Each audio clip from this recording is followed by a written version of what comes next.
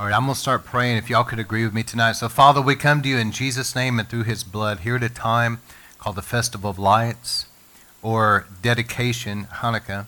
It's symbolic. It's very, very significant time. But we come to you in Jesus' name and through his blood tonight. And, Lord, we lift up this time, this sermon that's going to be preached. And, Lord, we ask you collectively that you would come upon me, anoint me, and speak through me. Everything that needs to be said under an anointing. And that even now your Holy Spirit would move and begin to draw us, every person, the Holy Spirit would move upon us and help us to get focused and locked into what God is saying to us. Help our minds to be clear, not distracted, and focused on you, our hearts to be in tune with you. And Lord, we will be good soil for the seed of your word to land upon. And Lord, that you would anoint our eyes and ears, give us eyes and ears of the Spirit. I ask you to speak through me. And these living seeds of truth, the truth of God's word, to go into our lives, our hearts and our minds. And let the Holy Spirit water those seeds. They'll take root, grow, and produce 100-fold harvest of eternal fruit that remains until Jesus comes. So we ask you that the winds of your Spirit carry this out everywhere it needs to go. And that your angels watch over your word. That the enemy will not be able to hinder. Jesus taught us the birds of the air try to steal the seed. That's the satanic, that's the demonic. So, Lord, we take authority and bind up anything of the devil that would try to hinder this sermon, hinder any truth here from getting where it needs to go and accomplishing what it needs to do. We agree together now and we bind it and we command it in Jesus' name to back off and go.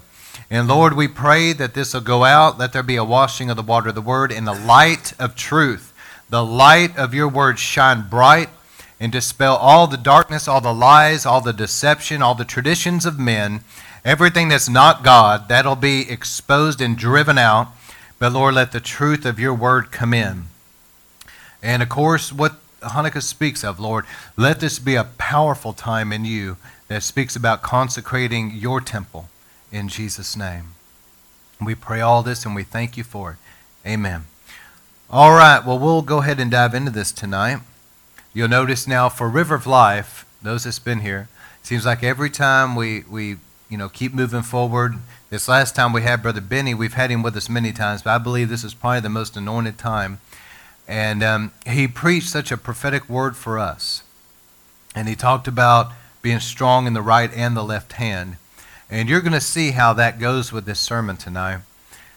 And I believe that for River of Life, prophetically, that we are right on the cusp, on the threshold of really coming into things we've been praying about for years.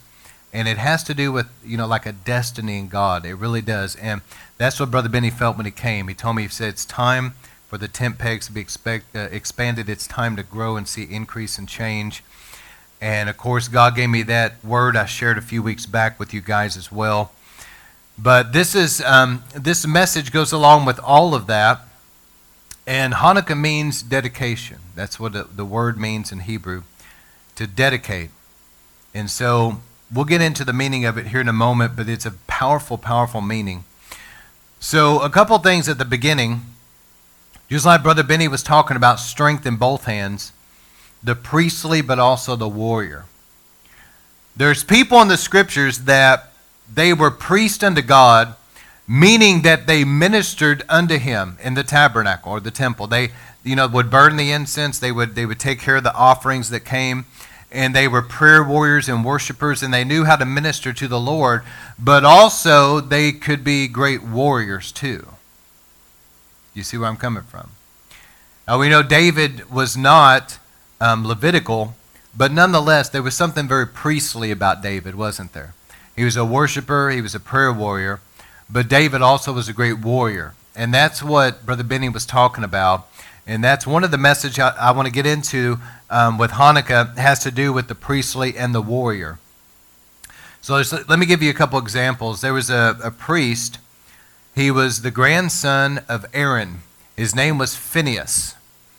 And he was alive during those days when Moses was moving through the wilderness with the children of Israel. And they came upon this time, and many of you remember the story about Balaam, that the king of Moab, Balak, hired Balaam to come as, like a male witch, a sorcerer, whatever, to put a curse on Israel. Well, after that didn't work, apparently Balaam gave advice to the king of Moab about how to take Israel down. Balaam was saying you can't curse them directly, but if you'll seduce them into sin, it'll bring judgment. And so the king of Moab sent the beautiful women, the Midianite and the Moabite women, into the camp of Israel. And as they began to sexually get in sin with them and also to marry them, etc., it brought the judgment of God, no doubt. But Phinehas was alive during this time. And again, he was the grandson of Aaron. And so he hadn't moved into any type of a significant priestly role yet because his father and grandfather were still in that office. And there was apparently a Simeonite and somebody that was of influence, and there was also a Moabite princess of influence that were actually, some believe there was actual fornication going on right there, but nonetheless, they had come together, and the judgment of God was breaking out because of this. But Phinehas, the Bible says he burned with the zeal of the Lord, and he took a spear, and he ran the spear through both of them at the same time, like a skewer, and he killed them. And because he did that, the wrath of God subsided. So not only was he a great priest unto the Lord, but he was also a great warrior. And Phinehas, because he did this, God gave him an everlasting priesthood of peace.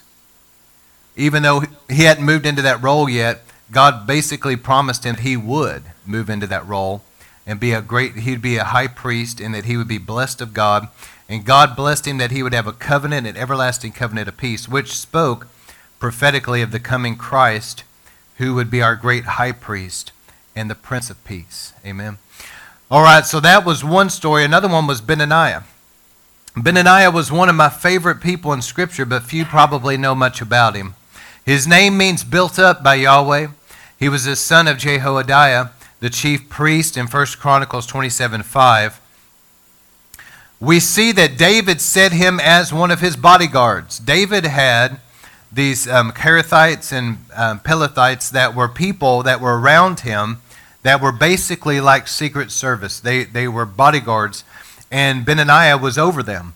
But if you look at the life of Benaniah, his great exploits were enumerated in 2 Samuel 23:20-22, because he was one of David's mighty men. And the Bible says about Benaniah that he struck down Moab's two mightiest warriors. He also went down into a pit on a snowy day and killed a lion. He struck down a huge Egyptian. Although the Egyptian had a spear in his hand, Benaniah went against him with just a club.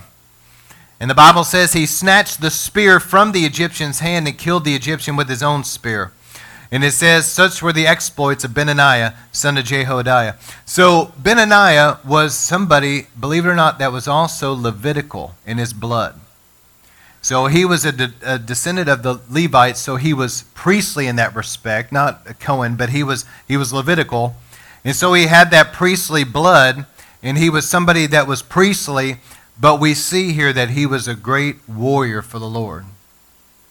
He was one of David's mighty men. So David put him over his bodyguards. And even after David died, Benaniah stuck with David all the way to the end. Through Absalom's rebellion, whenever another one of David's sons tried to prematurely make himself king instead of Solomon, Benaniah stood with David loyally all the way to the end. And when Solomon came to power, Solomon also put Benaniah as a commander-in-chief. He made him over the military or whatever military facet that he was over. He put him in a lead role. And so Benaniah was somebody that was priestly, but he was also a great warrior. And then, as I mentioned earlier, King David was the same way. So that's the story, which I'm going to get into here in a moment, of the Maccabees that lived 167 years before Jesus. And if it wasn't for what the Maccabees did, they were great. They were priests unto God, but they became great warriors for him. If that had not happened, they would not be able to be a Christmas story, because the stage would have not been set for it. I'm going to explain that in just a moment. All right, so John 10:22, in the life of Jesus, the Bible says at that time the feast of dedication took place at Jerusalem, and that's Hanukkah. And as I already mentioned, Hanukkah means dedication. It was winter, and Jesus was walking in the temple in the portico of Solomon. So Jesus thought enough of Hanukkah to come to Jerusalem and celebrate Hanukkah. He was walking through the temple area, looking at the menorah, and he was celebrating with everyone else. So let me give you the quick backdrop about the Hanukkah story. And hopefully I'll do a good job explaining this. But after Alexander the Great died, his kingdom was broken up into 4 parts. He had 4 generals. 2 of those generals their military forces became the strongest. One of them was Ptolemy. It was down in Egypt and Africa, in that area. That was one of the strongest, it became one of the strongest military forces on the earth during the days of the Maccabees here. And also you have the Middle East. So Syria, all that region of the Middle East was under the Seleucid ruler. And that was also a superpower of the time. And the thing was that they kept fighting with one another who was going to be the most powerful. Down through the years, one of the kings that raised up in that Middle East empire there was a man named Antiochus Epiphanes. And he was a real nutcase, all right? He was delusional. He thought himself to be like a god, to be worshipped. So he wanted to go south and conquer that Egyptian African area. But every time he went to war, it was like going back and forth. He never could really conquer them. And after he went down there and was defeated, he was so angry about it, he came back and he began to kind of turn his rage toward Israel, who really hadn't done anything. But in his delusion, he wanted to make everybody a little Greek like him. And so he wanted to do away with anything that was biblical. So to put it in modern day terminology, he was basically telling the people of God of that time that it was now illegal for them to go to church, to read the Bible, to pray, to, at that time circumcise their children, or anything that would have anything to do with the God of Abraham in obedience to the Bible. It became illegal. So let me just read to you what I have here. He wanted to conquer Israel fully and sought to do away with God's word and culture and make all the Jews become Greek. He tried to prevent things. Now, at this time, circumcision, Sabbath observance, celebrating the feast, keeping a kosher diet, studying Torah, going to synagogue, etc. He was successful at temporarily stopping the temple rituals. So in other words, they no longer could come to the temple and bring their offerings. He erected a statue in the temple area to Zeus. He also sacrificed a pig on the bronze altar to defile it on purpose. And he took he boiled the pig and made a broth out of it, and he poured that over everything in the temple, any type of Torah scrolls, anything. He wanted to completely defile the temple so that there would be no worship in that temple. He desperately wanted them to begin to worship the Greek gods. So he sent his cronies throughout the land of Israel and erected shrines and altars throughout the land to the Greek gods. And the people were forced to offer sacrifices as tokens of their acceptance of this new religion. Unfortunately, some Jews were fine with this transition. But most of them were deeply troubled and stayed totally devoted to God. Those who were disobedient to the Greeks were either tortured or killed or both, their bodies mutilated, and while they were still alive and breathing, many of them were crucified. Sometimes the wives would be crucified with their sons that they had circumcised. They would strangle their sons, and they would crucify these women with their children, their dead bodies tied to them around their neck. Hebrews chapter 11 talks about those that were martyred and tortured for the faith. And some biblical scholars say that this reference might include, and probably does include, some of those that died taking a stand for the Lord during this time in history. So picture it. Epiphanes, he sent his cronies, his military men throughout the land. They built altars to the Greek gods, and they would go through that city and find the people, especially the leaders, and say, come out here, you have to sacrifice to this Greek god. You're leaving all that you knew behind, and now you're basically becoming Greek. You're no longer going to read the Bible. Now you're going to worship these Greek gods and do what we do. And if you don't, we're going to kill you. We'll torture your women, we'll torture your children, we'll kill your children, and we'll crucify those that buck up against us. And so this was what was going on.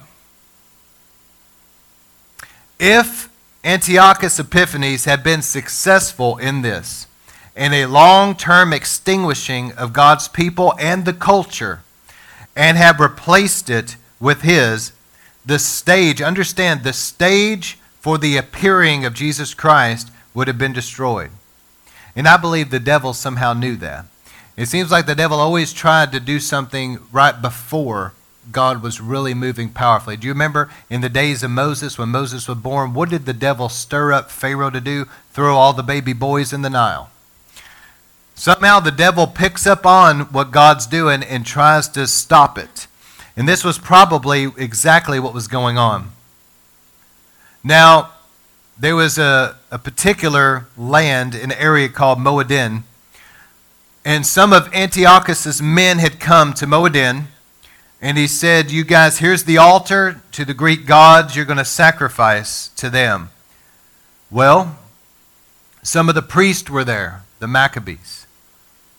And the leader, Mattathias, the father of this priestly family, was standing there and said, far be it from us that we would forsake the Lord our God and serve other gods. We will not turn either to the right or the left, and we will not do what you say. We will remain faithful to the Lord our God. Well, there was another Jew that was there that decided he would step up and offer the sacrifice because he didn't want the wrath of these military men. Mattathias burned with the zeal of the Almighty just like Phinehas did all those years ago, and he killed that man right there as a capital punishment, which he had every right to do under the law of Moses. This started a war. Did y'all hear what I said? This started a 3-year bloody war.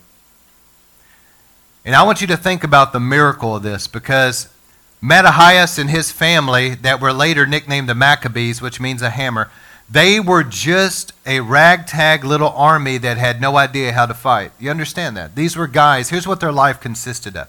From the time they were little boys and circumcised and grew up, they were learning how to, offer the animals as a sacrifice on the bronze altar, how to burn the incense in the holy place. That's what they knew.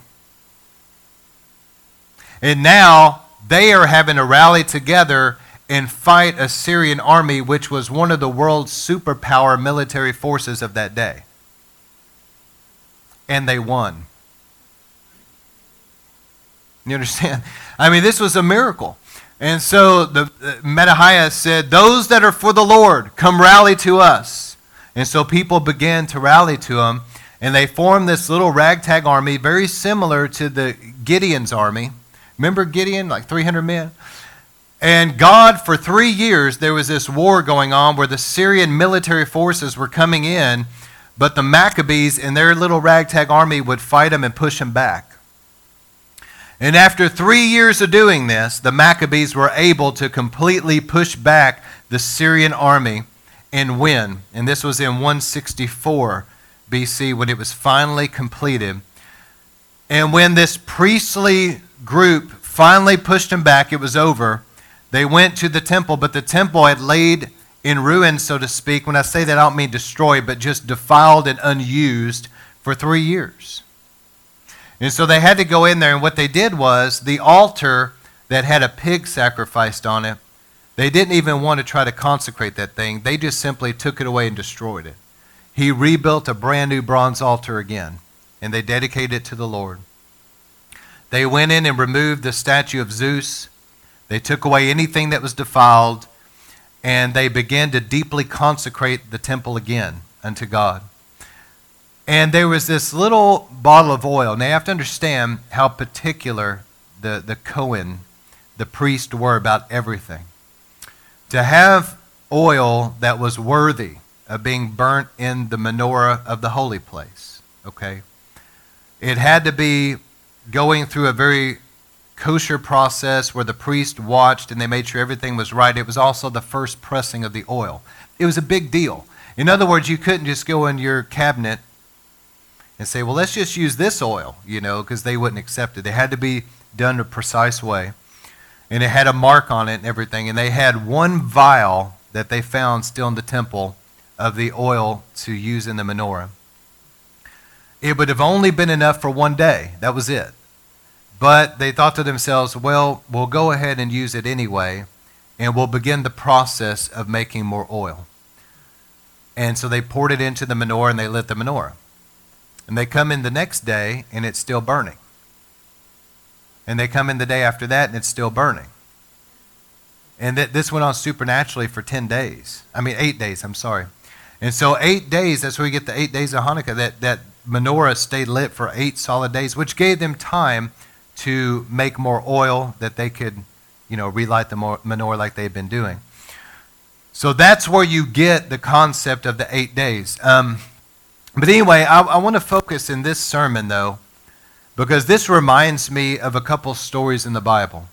Number one, it reminds me of how Phinehas burned with the zeal of God to eradicate the sin out of the camp. And that pleased God so much that the plague stopped, and God promised Phinehas an everlasting priesthood. With that same zeal, the Maccabees, they pushed back that army, and they fought for the Lord, and they had a zeal for him. And a couple other stories come to mind, but I think that you guys know, like Gideon, for example. I mentioned earlier, but how in the world did Gideon with 300 men defeat that huge, massive army? You guys remember reading the story. If I remember right, something like 100,000 men or something. There were tents as far as the eye could see of military forces. And Gideon with 300 men destroyed that army. It was supernatural. So this was the same thing with the Maccabees.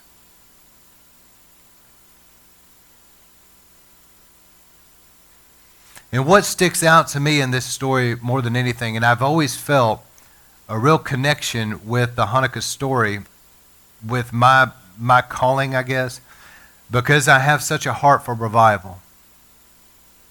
And I think about many times, if you look through revival history, which I've really studied revival history, I love it. I've studied, for example, Wesley and Finney and the Cambridge revival, etc. And we've done sermons in here, so you guys are familiar.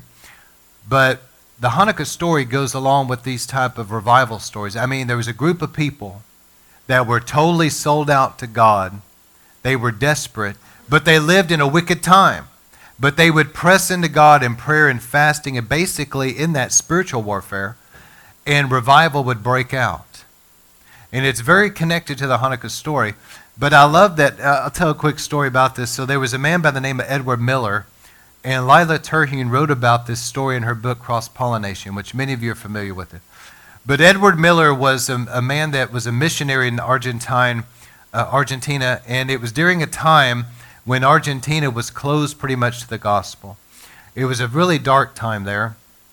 And as a matter of fact, a lot of people viewed Argentina as kind of like a real spiritually dead place and a very difficult place for missionaries.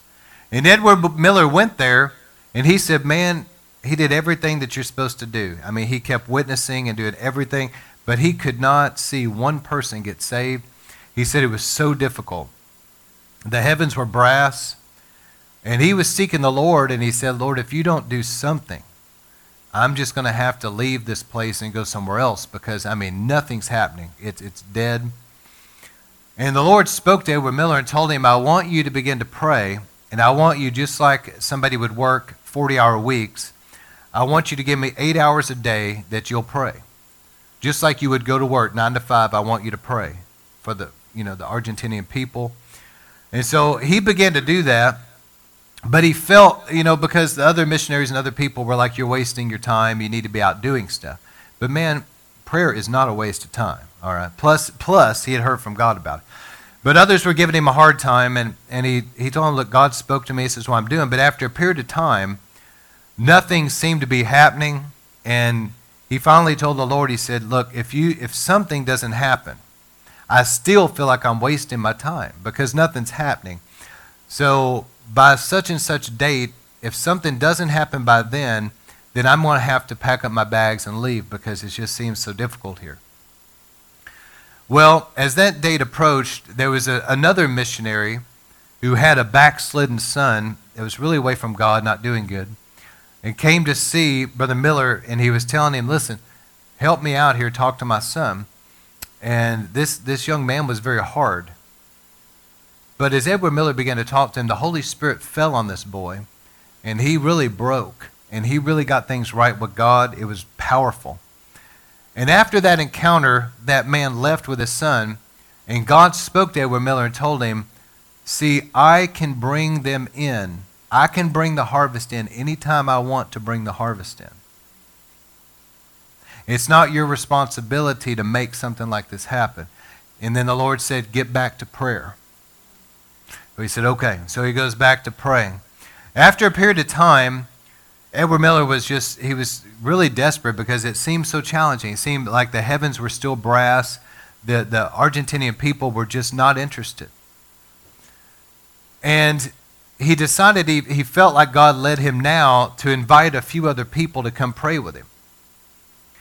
And so the people that ended up showing up was a timid man and his wife. The wife was very timid. He was somewhat backslidden as far as he wasn't really on fire for God or anything.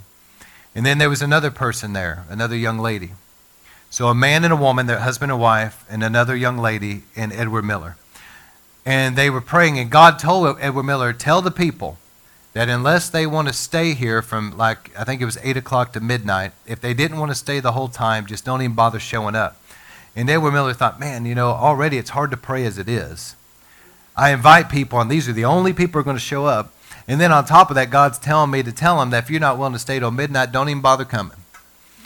So Edward Miller thought to himself, well, I'm going to be alone again, praying, going after God. But he told the people, God told me if you don't want to stay just till midnight, just don't even come. Well, those 3 people showed up, and night after night they prayed. And as they prayed, Edward said, man, it still felt like the heavens were brass. It was very difficult. And after they would pray for those 4 hours or so, he would ask them, and he was kind of desperate. He'd be like, did anybody see anything? Anybody feel anything? Did God speak to you? Anything. I don't care if you don't think it's God, just tell me, And nobody ever said anything until this one night.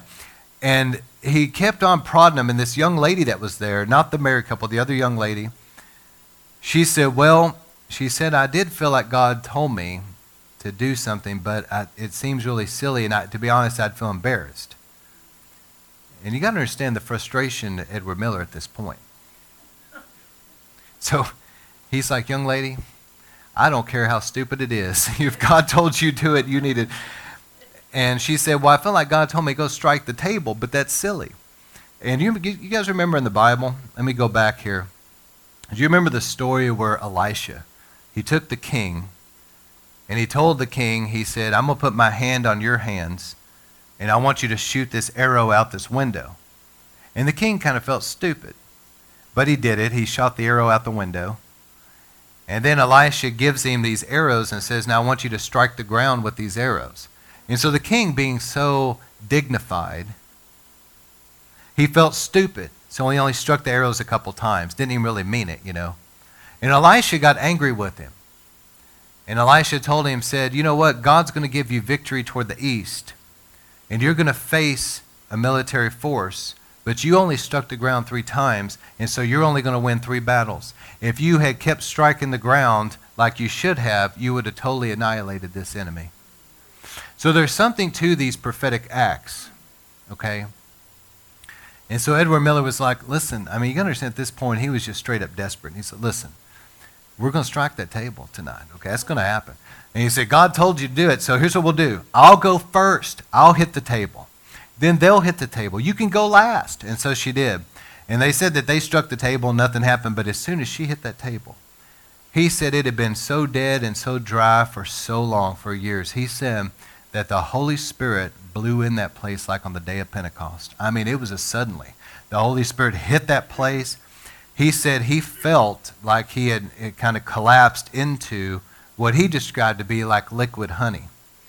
And Lila said, well, why are you describing it like honey? And he said, because it was thick. The presence of God was so thick. He said it was thicker than just water. And he said it was like the glory of God came in. Something happened there that day. Something broke in the spirit. And Edward, after that time, things began to change for him as a missionary. And so they started seeing some people get saved now. Something broke. And as people started coming in, he started a Bible school, but there wasn't too many people in it, okay? But I think maybe around 50 or so that were in this Bible school. And he would have like the young men sleeping in these dorms and young women in other dorms. Well, there was this young man, and how many knows that God seems to always pick these type of people? The one person that everybody else would be like, well, that'll be the one that, God would never pick. God will pick that guy every time. Well, anyway, God picks this young man. I don't remember his name, but he was extremely uneducated. He had never been to school or anything. And he would go out in the evening, out in the woods by himself and pray. And this was years later after this event, okay? They had had the Bible school. Things were going good. But this young man was out there in the woods praying. And an angel of the Lord appeared to him. Now, just like in the Bible, he got scared half to death. I mean, you're out in the woods, and this angel appeared, and the presence of God off this angel was so strong, he got scared. So he takes off running as fast as he could back to the dorm, and the angel was right behind him. And he starts beating on the door, and they locked him out, man. So he's beating on the door, and one of the guys got up and let him in, and he ran in, and as soon as he ran in, the angel of the Lord came in too. And the people that were there said it was, again, suddenly. They said it was like that place, there was nothing significant. It was just a normal night. But when the angel of the Lord came in, they said it was like the presence of God in an awesome, awesome way came in like that. And all of them, it was just like, whew. I mean, they kind of just collapsed. But something broke in that atmosphere, and here's what happened. The Holy Spirit moved on the group of people with a deep intercessory burden for Argentina. I mean, strong burden. And Edward Miller said it's not something that you could do if your life depended on it. It was something God did. God put on them a burden of intercession for Argentina. And so the younger people that were there began to weep. Now let me tell you about this young man. This young man that was totally uneducated, that the angel appeared to, he was on the floor and he was having this encounter with God. And he was simply saying what was happening. And he was having this prophetic experience where God was taking him in a vision, and he was looking down at different cities that God was taking him to. And these different cities were places that God was going to pour out his Spirit in an awesome way before Jesus came. Now listen, because it gets more interesting than this. When he went, and this is all over the world, and Edward Miller said that it was kind of difficult because they were scrambling to try to document what he was saying. But what made it even more difficult was that it was going kind of fast. But on top of that, this young man who's totally uneducated, mind you, when he would be shown a certain region, he was saying the name of the city and the region and what was going to happen, but he was saying it in their dialect, in their language. Nobody could do that. You know what I'm saying? And this was an uneducated young man. He certainly didn't know all these languages. But Edward Miller said he distinctly remembered that he said Pittsburgh, Pennsylvania, which Catherine Kuhlman had a really powerful ministry there. Remember that? And Toronto, Canada. The outpouring of the Toronto revival. Those are the only two he said that he really remembered. But this young man was going and seeing all these moves of God that were going to happen from that time, which I think that was in the 40s when this was happening, I think. But between that time till the time Jesus came. But Edward Miller said the Holy Spirit was on these young people in this Bible school so strong, he said that people would lay there weeping under the burden of sin of Argentina, and they would be asking for God's forgiveness. not only for their sin, but for the sins of Argentina. And he said he did not think that you could weep as long as they were weeping, and he didn't think that you could cry as much as some of them cried, because he said, literally, without exaggeration, he saw some of them laying there weeping for so long that their tears had formed a little trail and created a puddle. And he said he didn't even think you could weep that much. And that these young people were under such a burden. But it was after that, at some point in time, this went on for weeks, and I don't remember the exact amount of time, but at the end of it, he said it was like it was done. And God spoke to them, and he said, the Lion of the tribe of Judah has roared over Argentina. And when he said that, he said it turned off. The burden for prayer was done. Why? Because they had accomplished it. And then we have the story, I'm moving quickly now, that years later, it wasn't very many years later, I think this was in the 40s, now Tommy Hicks came in the 50s. And Tommy Hicks had a major move of God there where it affected Perón, the president, it affected many people. And all of that was setting the stage. Now listen to this. A few decades after that, what happened? The great Argentine revival. God spoke to Carlos Anacondia to begin to hold these crusades, and during the mid to late 80s, early 90s, the Holy Spirit moved so powerful in Argentina that literally whole areas would come to know Jesus when Carlos would set up his tent. Whole areas. They said that there were so many people getting saved in Argentina during that time that the new birth rate of people being born again, it totally surpassed the natural birth rate of the nation. Because so many people, some places had to have church open 23 hours a day and people in shifts because so many people were coming into the kingdom. Let me tell you, it all started with a missionary who was desperate and wouldn't give up in prayer. And that reminds me of this awesome, awesome story with Hanukkah. These guys were faithful to the Lord in a time when their lives were threatened. And the prophet Daniel prophesied that there would come a time that God would supply a little bit of help. And a lot of Bible scholars, I'm included, believe that this was foreshadowing Antiochus Epiphanes, and that God would raise up the Maccabees to give them a little bit of help and sustain things. But God had to do that because there had to be the stage set for the coming Messiah. Y'all know what I'm talking about.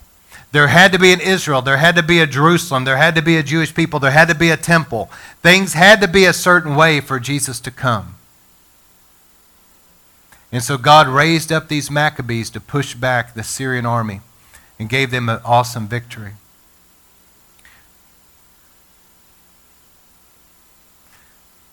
So here's the warning, and I want to close with this. The Hanukkah story, the warning is this. And next week I'll deal with the oil and the light, the fire, the anointing and all that next week. This week I want to deal more with the temple part. But the warning of Hanukkah is this. We're living in a time, just like the Maccabees, where there's a lot of wickedness around us. And unfortunately, in the days of the Maccabees, there were people that were comfortable with assimilating into the Greek culture and the worship of the Greek gods and basically becoming Greek. So in other words, there were people that were God's people, but they were okay with compromise, backsliding. But the Maccabees, Matthias said, far be it from us that we would turn either to the right or to the left, but we are going to be faithful to the Lord and to His Word. We're living in a time all around us, guys, and you know this as much as I do, where there's a lot of compromise. We're living in a time where deception is out there. I know that you know this, but I want you to think about this for a moment with me. Jesus said very first, watch out nobody deceive you when dealing with the end times. The Apostle Paul, 1 Timothy 4:1, there would be doctrines of demons, people falling away because of doctrines of demons, seducing spirits. In other words, deception. There's going to be a lot of deception. I believe it's already out there, all around us. But you know what one of the great aspects of this deception is? That people don't have a love for the truth. Remember in Thessalonians, because they didn't have a love for the truth, they were given over to a delusion. But here's the thing. Also, the deception is this. I'm kind of pulling like pieces of a puzzle together for you right now, if you'll follow me. Another aspect of this deception is people didn't want to hear the truth. They wanted to gather to themselves teachers that would just tell their itching ears what they want to hear. Oh, you hear what I'm saying? And so people that only want to hear certain things that make them feel good. And there's even emerging a movement, it has been going on now for a little while, that teaches that God doesn't even judge anymore. There's no more such thing as judgment or wrath or anything like that. Man, nothing could be further from the truth. But people don't want to think about that. They don't want their feelings to be convicted. They don't want to anybody to tell them something that makes them feel uncomfortable. And that right there is breeding ground for the deception that's going on. Just tell me what I want to hear. And keep getting preachers that'll do that. But I want to know the truth. And I know you do too. And sometimes the truth is going to be convicting. Sometimes the truth is not going to make me feel good because it means I need to change. I need to repent of something. But in the days of the Maccabees, there were people that were assimilating. They were becoming like the evil, sinful world around them. We're living in a time that all around us, it seems like there's people that'll say, yeah, I'm a Christian, I go to church, etc., etc. But there's no marked difference in their life apart from the sinful world. People should be able to look at us and see that there is something very different. We talk different. We act different. We don't dress like the sinful world. There's something about us that is distinctively different than this evil world. And that's the warning, I think, of Hanukkah is this, that we're not going to assimilate into this sinful world and become like the world. I've gone through it so many times, you guys know, but it grieves me because sometimes people go to church and all that, but the way they live, I mean, you would have no idea that they were Christian. They cuss just as much as everybody else at work. Women will dress real seductively. They carry themselves like the world. The sinful entertainment of the world, the going out and partying and getting drunk or getting high or sleeping around or whatever, but yet they go to church and say, I'm a Christian. Or they're living, as boyfriend and girlfriend living together, having sex outside of marriage, still going to church. So there's no marked difference in a lot of places right now. It is a major deception. And so here's a couple things, and like I said, I want to close with this, but this is a time, number one, for rededicating our lives unto the Lord and deeply consecrate ourselves unto Him, since we are the temple of the Holy Spirit.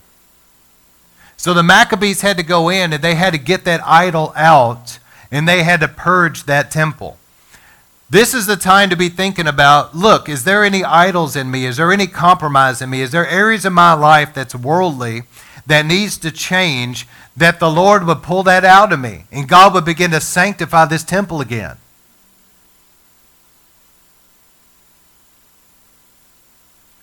And the time to go through your home and begin to make sure everything in the home is okay with the Lord.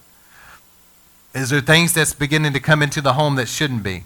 Get that stuff back out and reconsecrate your house to the Lord. Number two, it's a time to seek the Lord for major breakthroughs in warfare. Are there stubborn situations that need to change? Like in the days of the Maccabees or Gideon, we see that God can give great breakthroughs in very dire situations. So this is a time that I look at as I'm reminded of how God used the Maccabees, how God used people like Gideon. And I started thinking to myself, or how God used Joshua. That there were supernatural victories that should not have happened. The walls of Jericho. That was something only God could do. Okay?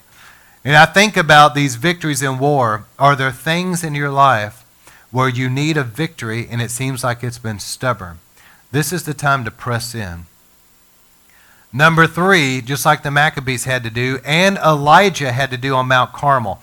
Do you remember when Elijah, called down fire, and he killed those 450, I think it's 450 prophets of Baal, 400 prophets of Asher, whatever. But there was all these false prophets there. And what does the Bible say? He had to rebuild the altar that Jezebel tore down. Elijah had to rebuild the altar. Same thing with the Maccabees. They had to get rid of the defiled old altar. They had to rebuild a new altar and consecrate unto God. This is a time to be thinking about this right here. How is our prayer lives at home? How is our time in the Word of God? Are we growing? Are we learning new things? Is God speaking to us? Is our intimacy with the Lord? And Steve Hill used to say this all the time at the Brownsville Revival, and it's true. If there was a time in your life you were closer to the Lord than now, you've backslidden.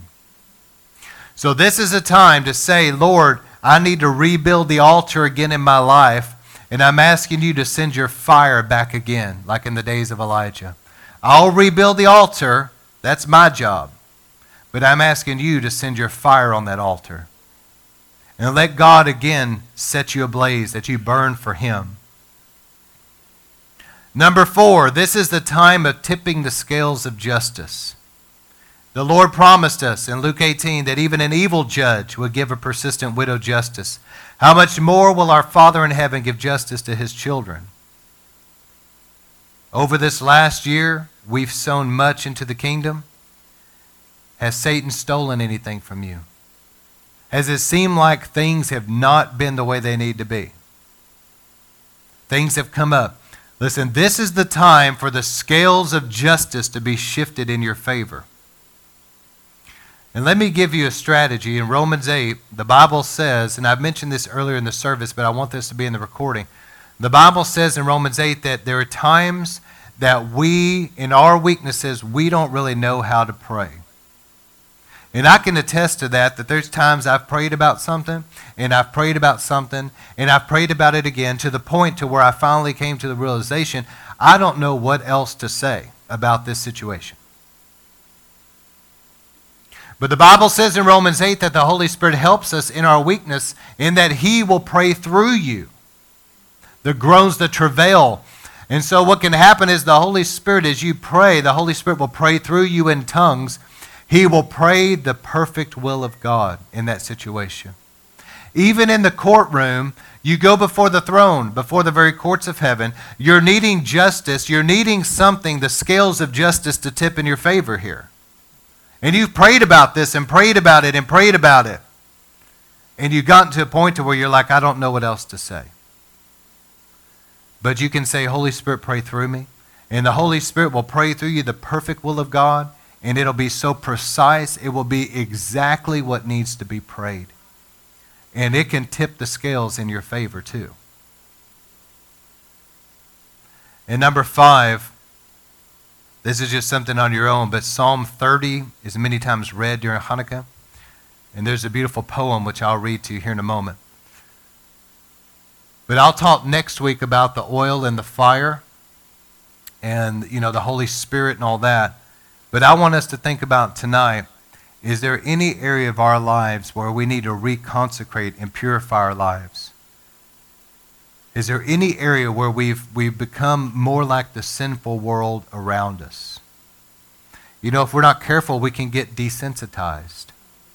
I remember that Rick Joyner wrote a book, probably one of the most life-changing books I've ever read, called The Final Quest.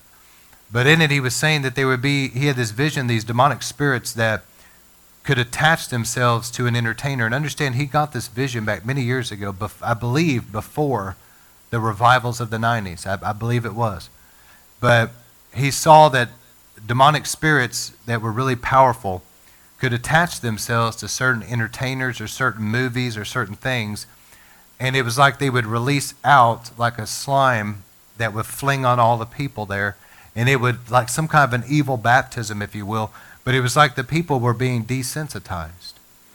And I've seen that. I've seen entertainers through the 90s, through the 2000s, and through this last 8 years. I've seen entertainers, man, that they have a satanic anointing on them. And you can feel it.